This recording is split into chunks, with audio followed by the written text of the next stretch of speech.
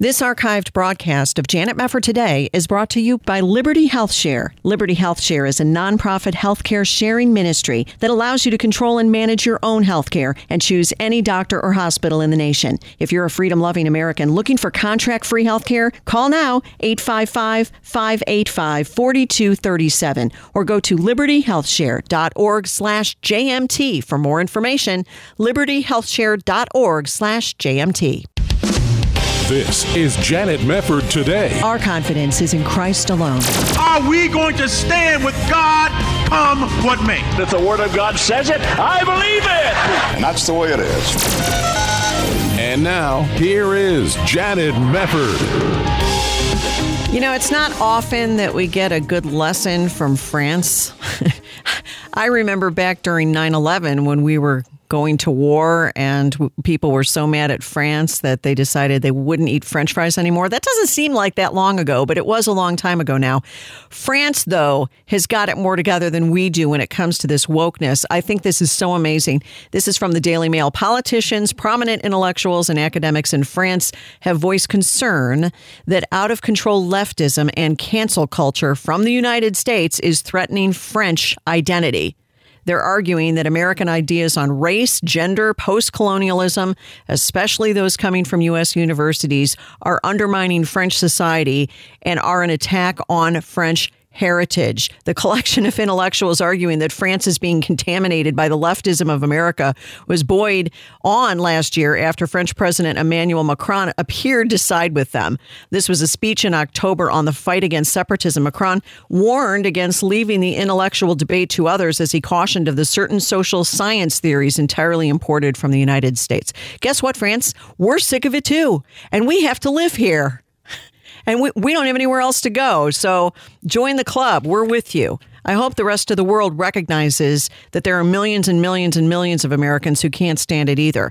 I'm going to give you some examples of recent woke insanity because I just think it's important to keep up with this stuff so we can see what's going on day by day by day. First of all, Aunt Jemima is gone.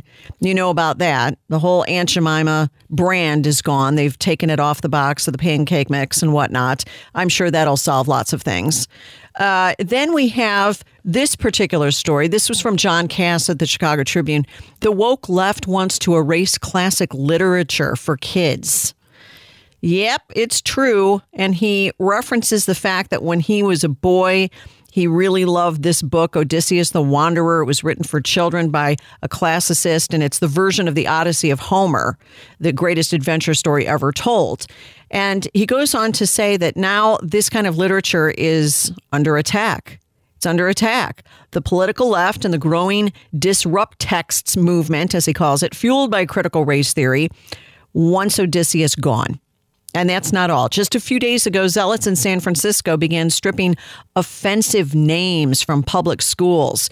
Really offensive names like George Washington and Abraham Lincoln. Right, because why in the world would anybody concerned about race like Lincoln? Do you know any history at all? I don't even get these people. And even Democratic U.S. Senator Dianne Feinstein, she's been canceled too. She's a living witness to her own cancellation. Now, the stripping of names are public events, but the purging of great literature often takes place quietly among woke teachers and librarians. If the classics aren't exactly banned outright or burned, they have another way: to place offending literature on the back shelf, out of the reach of the young where they're lost, to gather dust in the shadows. Don't let the kids get that classic literature. That would be wrong. One author wrote an essay titled Weeding Out Racism's Invisible Roots, Rethinking Children's Classics in the School Library Journal, and she supports the purge.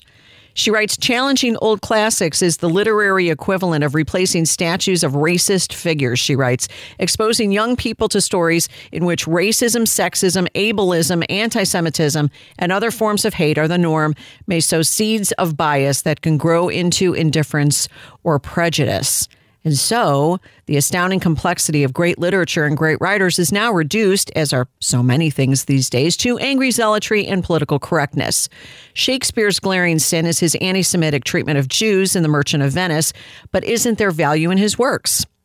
Do I really have to ask that, he says. Harper Lee's sin is creating hero Atticus Finch, the white liberal would-be savior of a black man wrongly accused.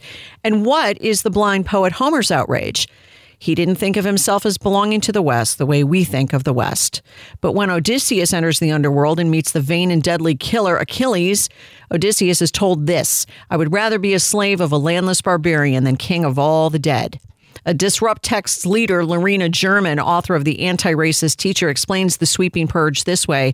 So let us be honest.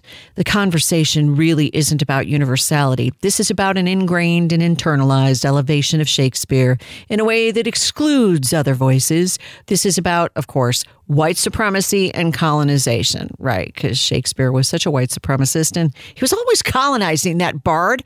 Why was he always colonizing? And if the new test for all literature, movies, and statues and anything of historic value is 100% purity, all will fail, and who would grade the test? Completely right, which brings me to the next story out of the Minneapolis Star-Tribune. Woke revolution looms for Minnesota schools. Minnesota parents, are you ready for the coming woke invasion of your child's public school? By 2022, as your first grader is learning that 2 + 2 is 4, are we still allowed to say that? Because I don't think that's very woke. That's very narrow and very white supremacist, isn't it? They have these arguments on Twitter. I'm not making this up, where people actually argue 2 + 2 is not 4. And it's been, the fault of colonialists who have put this all on us. Anyway, the Minnesota Department of Education intends to mandate that your little first grader should learn to recognize stereotypes, biased speech, and injustice at the institutional or systemic level. No kidding. Your middle schooler will be drilled in how his identity is a function of his skin color. Your high schooler will be required to explain that Europeans invented whiteness and that America's 19th century westward expansion was the shameful product of whiteness, Christianity, and capitalism. Not what you signed up for? Well, take a look at the new K-12 social studies standards that the Minnesota Department of Education is proposing to replace the current standards, which lay out what students must satisfactorily complete to graduate from high school. If these standards are adopted, the next generation of Minnesota citizens will not only be uninformed, but scandalously misinformed about the state's and nation's history and democratic institutions. They will, however, be programmed to become the next generation of woke social activists, having spent their public school years immersed in the lingo and thought world of the progressive left. Well, Minnesota, we already know what you're made of. We saw what happened last summer. Oh, and speaking of which, as February is Black History Month, the push to inject Black Lives Matter curriculum into America's K-12 schools is in high gear across the board. Christopher Passlight over at the American Thinker writes about this. Black Lives Matter is a different matter entirely. It's Black Lives Matter, the political organization that is pushing an agenda-driven curriculum into K-12 schools. It's an agenda that at times is not only racially polarizing, but one that calls for defunding police, disrupting the nuclear family, and replacing individualism and capitalism with an irresponsible brand of socialist globalism. When you look at the Black Lives Matter at School Week of Action starter kit, it shows just how politically driven their curriculum is. Here's what the intro says. In this era of mass incarceration, there is a school-to-prison pipeline system that is more invested in locking up youth than unlocking their minds. That system uses harsh discipline policies that push Black students out of schools at disproportionate rates, denies students the right to learn about their own cultures, and whitewashes the curriculum to exclude many of the struggles and contributions of Black people and other people of color, and is pushing out Black teachers from the schools in cities around the country. And the writer says it's this very irresponsible rhetoric that causes many educators to regard BLM more as a propaganda outfit than a genuine organization seeking to educate young people. To state that our school system is more invested in locking up youth than unlocking their minds is not only terribly irresponsible and untrue, but extremely demoralizing to the millions of hardworking educators around the country who have dedicated their lives to teaching children. So consider this for a moment. We have been sounding the alarm for quite a while about things like these pro-gay curricula that are being shoved down the throats of youngsters across this country. And we've had the problem of Planned Parenthood coming in and their sex ed curricula that they're shoving down the throats of schools across the country. Now we have to worry about this. There is no safe harbor in the public schools for your children. They will be indoctrinated somewhere, somehow, by someone, because that's what a whole host of people in this country now believe passes for education, and I reject it utterly. And it's also affecting the church. We'll get into that when we come back. You're listening to Janet Mefford Today.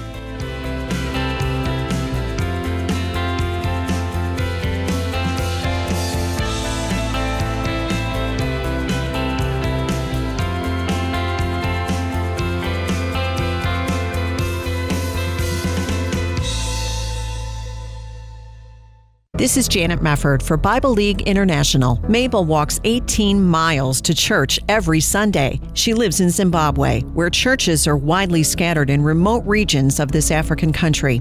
That's one reason why she travels so far.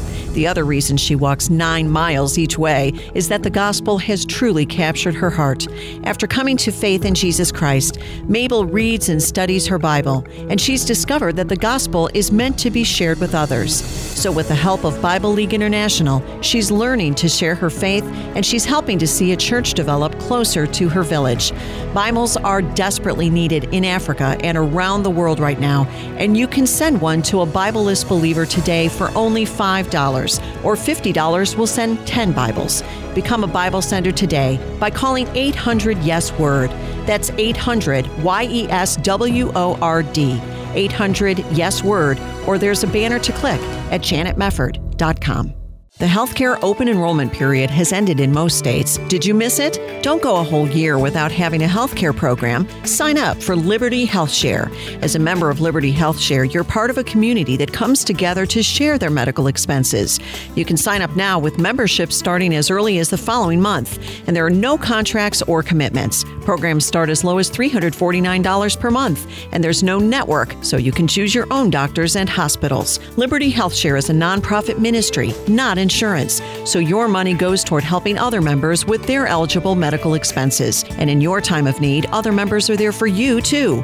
You can feel good knowing you're part of a community of like-minded individuals who understand the importance of people coming together to bear one another's burdens. Find out more at libertyhealthshare.org/JMT. That's libertyhealthshare.org/JMT or 855-585-4237. You're listening to Janet Mefford Today. And now, here's Janet. What you always have to keep in mind, that the balkanization of America is a communist's dream. They thrive on the oppressor-oppressed setup. And that's exactly what, under Obama, we started getting in the United States. And it seems to me that a lot of people have very short memories. Do you not recall how this whole thing started? It was just a few years ago, and it was under President Obama, and he really wanted to have some sort of a race war, which, you know, people were not thinking and talking about this. We have equality under the law, and we were all doing pretty well. And I'm not saying there weren't some people who were upset at certain situations.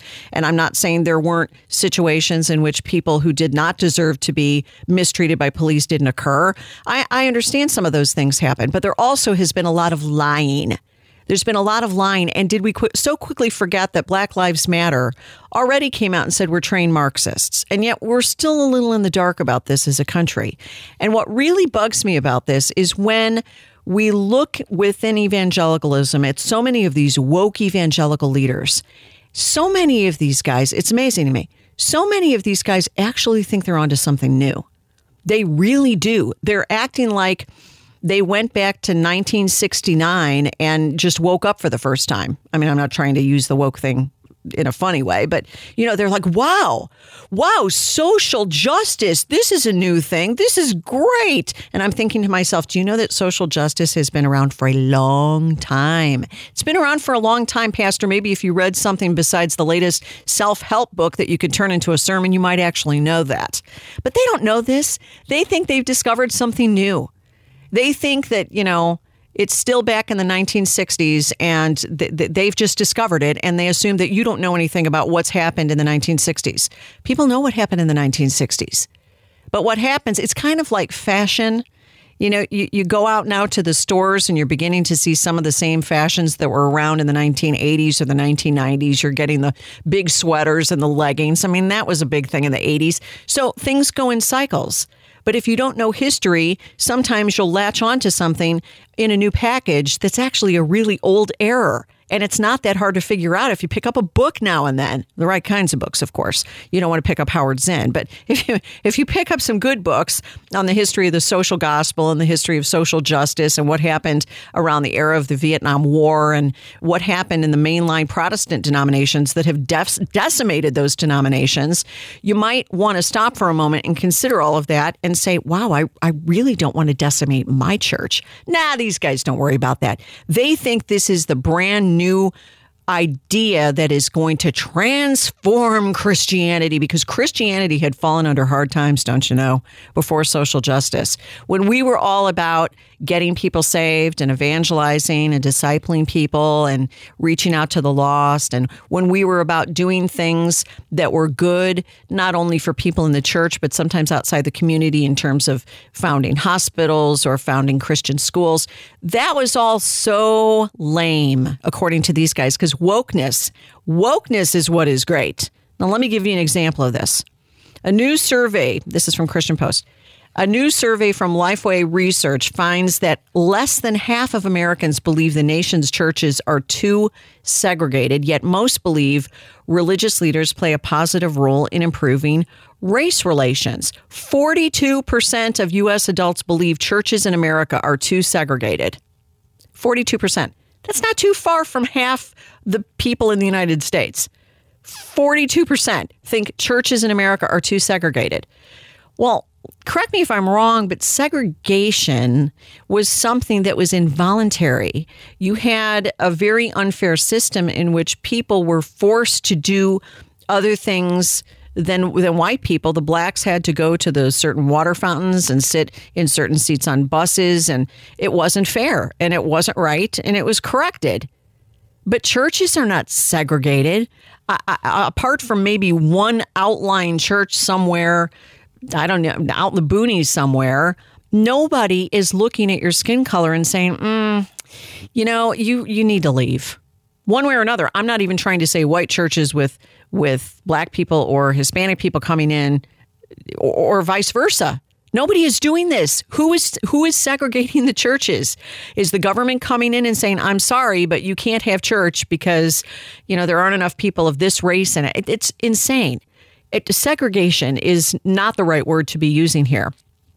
And it says here that Americans are evenly split on the question of whether the nation has come so far on racial relations, with 46% agreeing and 46% disagreeing. But white Americans are the most likely to say we've made significant progress, while African Americans are the most likely to disagree. Well, let's go to Matt Chandler, because they reference him in this particular story and a sermon that he preached in June. Village Church pastor Matt Chandler, a darling of the Southern Baptist Convention and a good buddy of Russell Moore, criticized churches and pastors who don't want to get involved when it comes to issues of race, but would rather preach the gospel. Yes, he really said this. Here's a little bit of a setup. Listen to cut one. And here's where I want to lean in a little bit on where we find ourselves. If you'll study the civil rights movement in the 60s, there's a pattern that emerges. So the predominant leader there is Martin Luther King Jr., which we really like right now because he's dead. I have to believe that a Martin Luther King Jr. right now, he'd be a liberal Marxist socialist that everybody despises. But we'll quote him now because he's not here to offend us in the now. This is what Jesus means when he says that you love the prophets that are no longer with us, but you don't like the prophets that are here today, but neither here nor there. In the 60s, the civil rights movement was born out of the church. And so if you study Martin Luther King, like there was this pattern. They would meet, they would pray, they would worship, they would go over kind of the rules of the protest, and then they would march. And this was a rhythm that was established by King so that it was rooted in the church, that the church let out in a very real way on the civil rights movement in the 60s. Okay. Let me just point out for Matt, I don't think he's done enough reading, because there were a lot of churches that were involved in the 60s, and he's talking about that, and now they're no longer around. They've been decimated. Not because of Martin Luther King, but because they became so obsessed with the issue of social justice that they neglected the gospel of Jesus Christ. And they put aside the Bible in favor of their political feelings. That has nothing to do with whether or not we should fight for people in a context of racism. Everybody's against racism. I would think good-minded, fair-minded people are against racism. But he's got this pie-in-the-sky view that, today, preemptively, he's just going to slam us all. Oh, you don't like how do you know people don't like Martin Luther King and what he did in the 1960s? He just assumes the audience to which he's speaking is racist. And I can back this up. Listen to him go nuts after that. This is cut 2.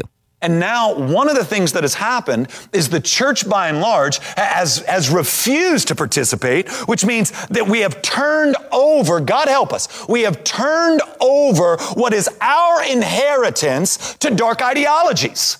Like when you say, hey, we're not going to get involved, let's just preach the gospel to that, which, by the way, I find so hypocritical. You don't just preach the gospel of sex trafficking. You don't just preach the gospel on the issue of life and abortion. No, you act. And so it's like this brain broke disjoint that's got us acting absurd and then critiquing this movement as being evil and dark when we have given up our inheritance.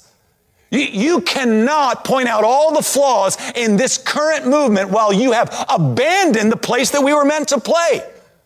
You cannot point out this means this, and this believes this, and that's this, and ignore the sorrow and lament of 12 to 13 million image bearers in our country. You can't do that. Are you okay, Matt? I know this is back in June when he delivered this sermon, but what's he even talking about? He's just going nuts. He's going nuts. I don't know why he's going nuts, but I also don't know what he's saying. I don't know what his point is. I don't know why he's getting all bananas on his church in this video. Chill out, Matt. It's going to be okay. Again, if you go back to some of his involvement on this issue, you really come away saying, I don't think you're going in the right direction here, Matt. I think you're losing focus.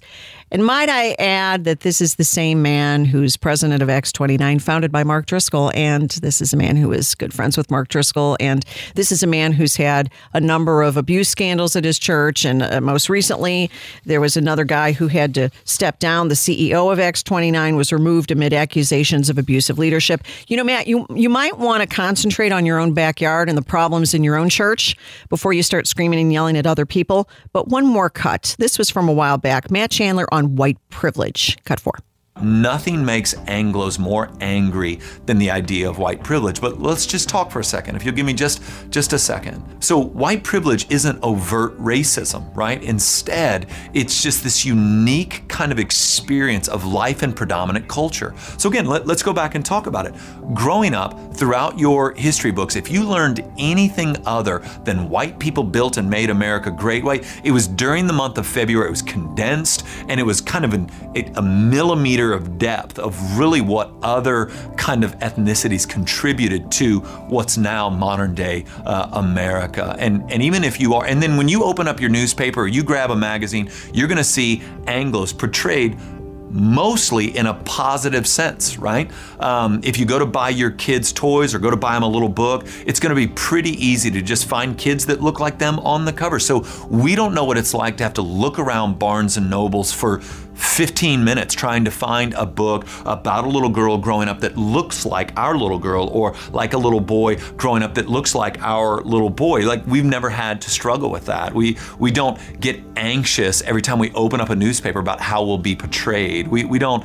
These are aspects of, it's an invisible air that we breathe, the type of lens that we wear. Brother, just preach the word, will you? How hard is it? Just preach the word. Don't go woke. And by the way, for those who don't know, Matt Chandler's church is in a completely white suburb next to a multi-ethnic suburb. He could have moved there, and he didn't. Just saying.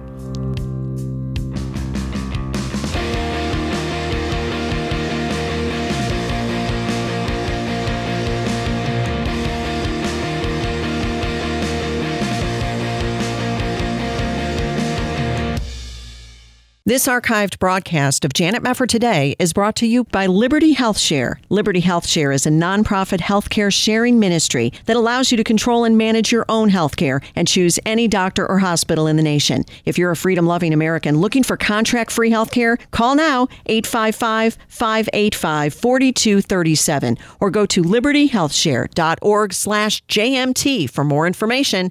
libertyhealthshare.org/JMT. This is Janet Mefford Today. And now, here's your host, Janet Mefford.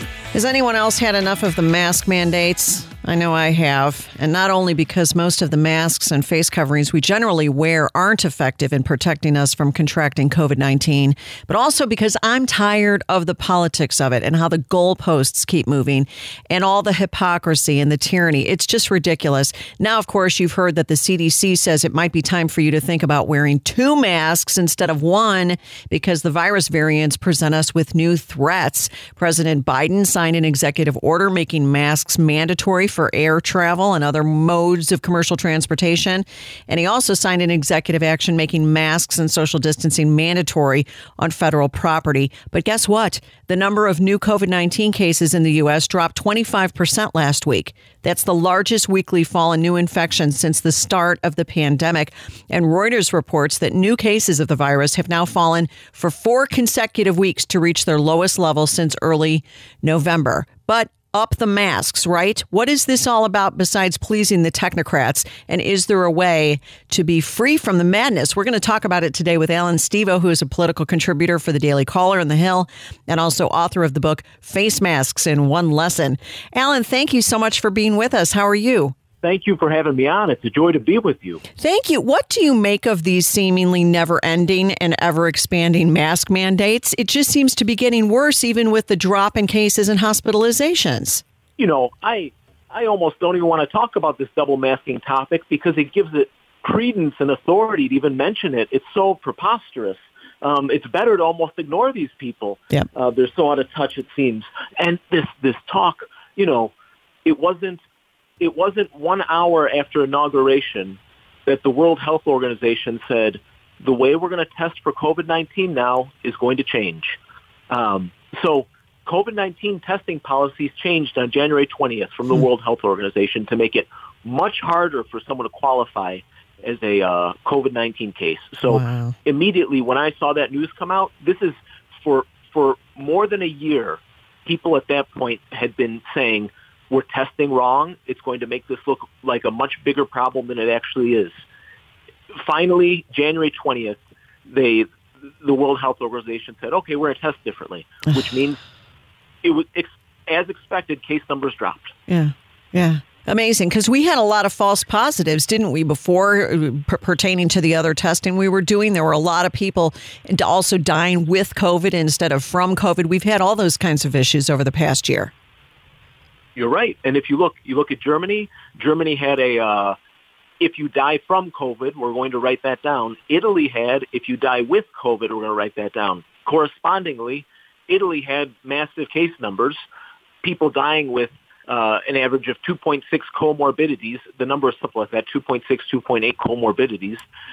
Germany had a very different situation. What does the U.S. do? The U.S. says, why don't we follow the Italian model? Yeah. And say, if you die with COVID, even if it's from, George Floyd died with COVID. Right. That's true. That's actually true. And right, exactly. But I don't think they're going to go with that narrative necessarily. But you're right about that. That's exactly what's been going on. I go back, Alan, and I know you've written an entire book on this face mask issue, but I keep going to one central question that I've never heard anybody adequately answer honestly in the government. If I'm not sick, why do I have to wear a mask? I'm still trying to figure that out. If I have no symptoms, and we know that asymptomatic COVID-19 does not spread the way that symptomatic COVID-19 spreads, what is the rationale here? Why am I wearing a mask if I'm healthy? You are so spot on with, okay, I start my book Face Masks in One Lesson with what I think is the best study of 2020, and it actually comes from a CDC Journal of Epidemiology. And it says face masks do not work to stop the spread of a respiratory virus. In fact, face masks may increase the spread of disease. It goes that far and says that. And so this is from a CDC Journal of Epidemiology, May 2020. Emerging Infectious Disease is the name of the journal. Xiao, Xiao, was the name of the lead author. So from that point, and for years, we've known these masks don't work for what the CDC has been saying this year they would work for. So we have to go to kind of another topic of why, if they don't work, why would anyone be forced to wear these things? Yeah. And we're in this kind of imaginary land where why would they make anyone wear these, and how long will this continue for? We have asymptomatic tests out of Wuhan, where they out of China, where they did 10 million people, and they couldn't find. They dug down into it. Chinese medicine is questionable, but they dug down into it. They couldn't prove asymptomatic transmission. So we have here this important division between medicine and public health. Medicine goes back 2,500 years. It goes back to the Hippocratic Oath and before. It says, hey, there's individual patient and there's individual doctor, and they're working together against the world on behalf of the individual patient. Then you have a totally separate concept called public health. And public health emerges in the 1870s, 1880s, as communism was becoming more popular in Europe. This concept of public health emerged, and it's kind of medicine plus communism together, a collectivist idea. And in doing so, it's the opposite of medicine. It doesn't say grandma gets to decide what grandma's medical treatment's going to look like. It says, there's going to be a vote, and the community gets to decide. And maybe grandma gets to have one vote out of the 10,000, out of the 10 million, whatever it is. So here we learn in 2020, since the Ides of March 2020, we've gotten to see what happens when you put these public health bureaucrats in charge of a country, of a society, of an economy. And there's 3,000 plus counties in the U.S., each with their own little public health. Maybe there's one bureaucrat, maybe there's a team of 50 in some counties. What happens when you put a society under that kind of control? And you end up with this corona communism. Why does a totally healthy person, this word asymptomatic is craziness if you ask me. It's just another way to say healthy and to vilify the healthy person. It's just another way to chip away at individual liberty. That's what's happening right here. It's chipping away at individual liberty. And face masks in one lesson.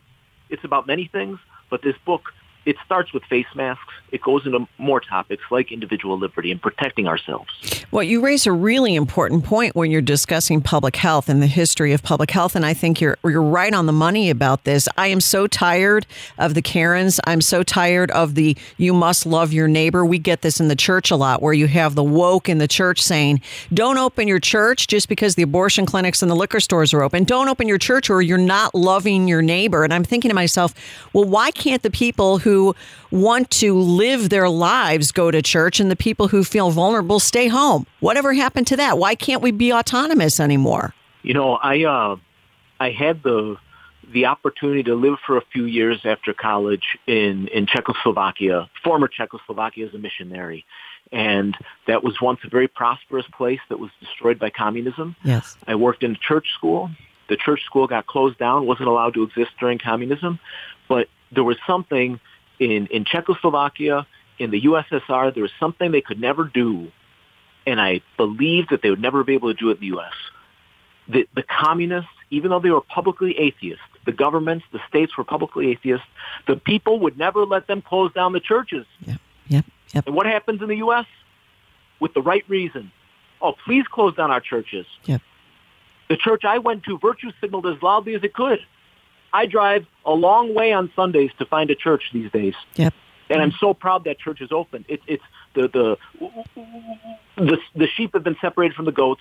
The wheat's been separated from the chaff. I know who's true to their values these days.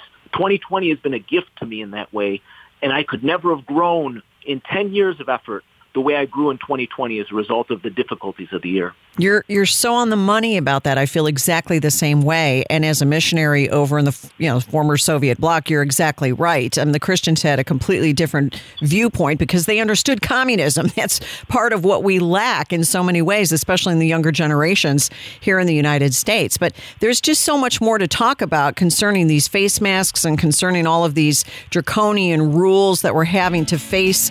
Unbelievable. We're going to come back with Alan Stevo right after this. You're listening to Janet Mefford Today.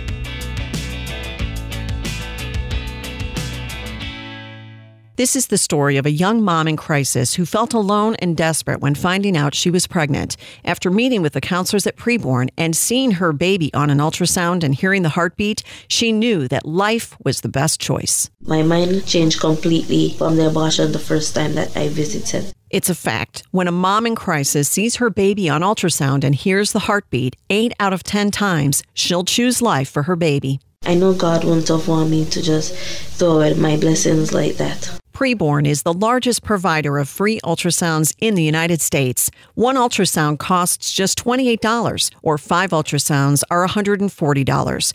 Would you please consider helping us to support Preborn and the cause for life? To donate, just call 855-402-BABY. That's 855-402-2229. All gifts are tax deductible. That's 855-402-2229. Or there's a banner to click at janetmefford.com. The healthcare open enrollment period has ended in most states. Did you miss it? Don't go a whole year without having a healthcare program. Sign up for Liberty Health Share. As a member of Liberty Health Share, you're part of a community that comes together to share their medical expenses.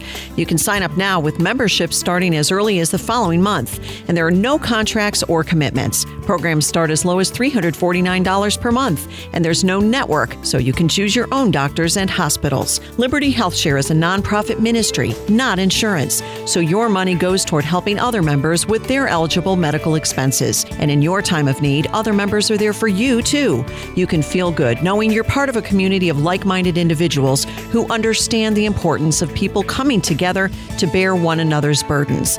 Find out more at libertyhealthshare.org/JMT. That's libertyhealthshare.org/JMT or 855-585-4237. You're listening to Janet Mefford Today. And now, here's Janet. Welcome back. So glad to have you here and glad to have with us Alan Stevo. He's the author of the book Face Masks in One Lesson. Alan, I just love that word, corona communism. I think that is genius. And it's so descriptive of what we've been living through over the past, better part of a year. When you are drawing this distinction between freedom and communism or freedom and corona communism and pointing out some of the problems where we are capitulating to the experts, so-called the technocrats who want to, completely shut us down and completely mask us. 2 masks now. Tomorrow it'll be 3 masks. This is something that I think is really important for people to think about, because when does it end? If we were not smart enough, shall I say, or wise enough maybe to fight back against all of this madness earlier, what makes people think we'll be able to fight it in a year? What if they keep us masked for good? I hope it doesn't come to that. But where do you see things headed in light of the fact that an awful lot of Americans are acting like sheeple right now? This is part of why I wrote Face Masks in One Lesson. So many people were writing me saying, "Hey, I'm having trouble doing this. I'm having trouble doing that." I go up to the door and I start yelling. And they tell me to go home. Why can't I get in to get my groceries? So that was an important issue. Then by April, by 6 weeks into the 3-week lockdown, they started to say, well, how do we reopen? Well, we're going to need a 4-month reopening plan. We're going to need 38-member blue ribbon panels to reopen society. No, that's not how crises come to an end. That's not how pandemics end. That's not how anything comes to an end. It's not this top-down, illegitimate authority that says to us when it comes to an end, it's each of us. Yes. It's each of us in our own lives. And, there's there's these 3 lines in the Bible that Western civilization is just built upon. And it comes right at the beginning. And it says, God created man in his own image. Right. In the image of God, God created him. Right. Male and female, he created them. Right? And that's, upon that is the concept of individual liberty built. We are made in God's likeness. So how does this all come to an end?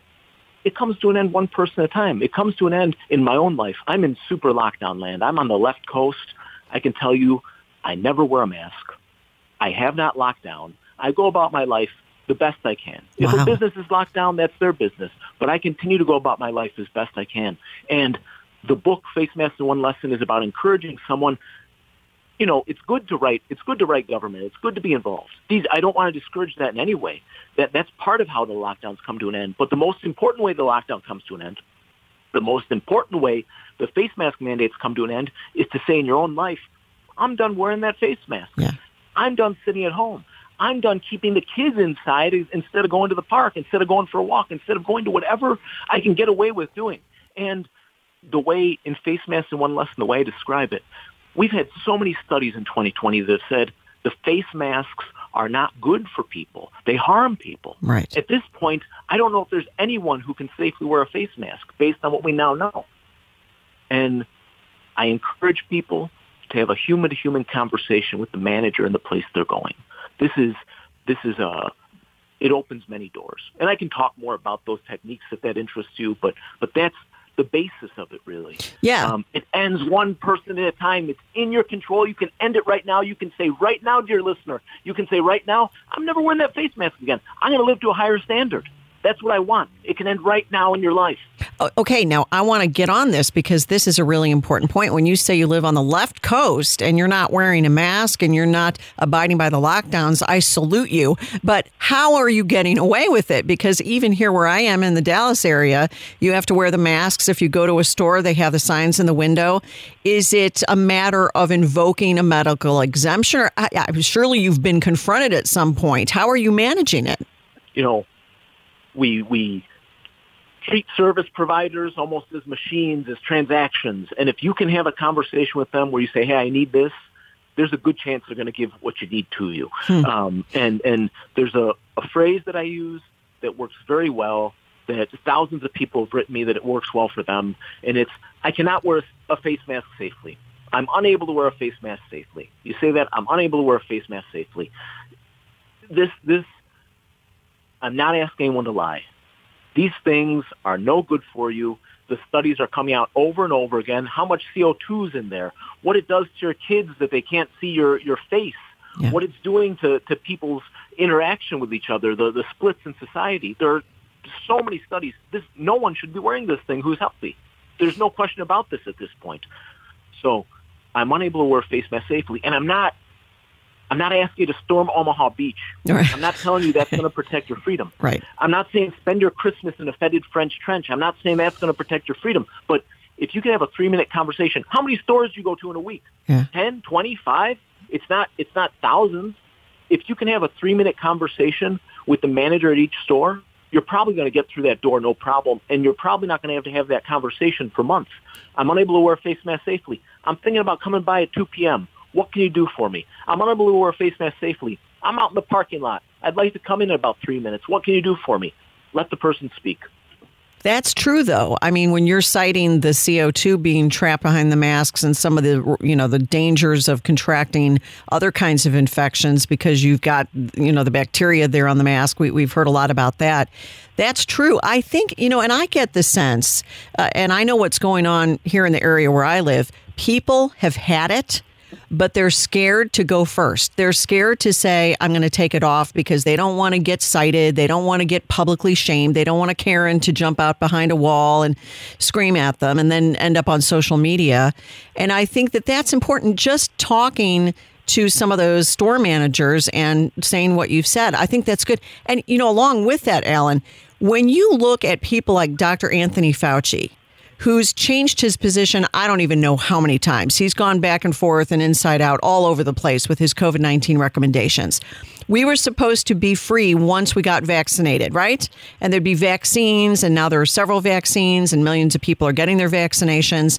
And you still have some of the experts talking about the fact that just because you have a vaccine doesn't mean you can stop wearing the mask. I really think we're going to end up at a point where people really have had enough. I mean, I think they've been sick of it, but I think this is really becoming important advice for people that a lot of people are ready to fight back on this. They're just not sure how to do it without, being shamed on social media. And I think that's an awful lot of it. Hey, you know what? You might get a little bit of tension. Here's the thing. If you'll wear the face mask, you're going to take the vaccine. If you know how to say no to the face mask, you're building some muscle. You're going to be able to say no to the vaccine. You're going to be able to say no to worse ideas, whatever those may be. When they come along and say, we're going to deport the next group of Jews, you're going to be able to stand up and say, you're not deporting my neighbor. You get out of here. If you can't, if you're going to wear the face mask, you're going to say yes to so many bad things. You're going to say yes to closing the church, like many people did. Well, you're right about that. Yeah, and that's the thing, is you say life is a risk. You think about this. Life is a risk. Everything you do is a risk. People fall and die in bathtubs. People trip and fall on their kitchen counters. I mean, all kinds of household accidents kill people every year.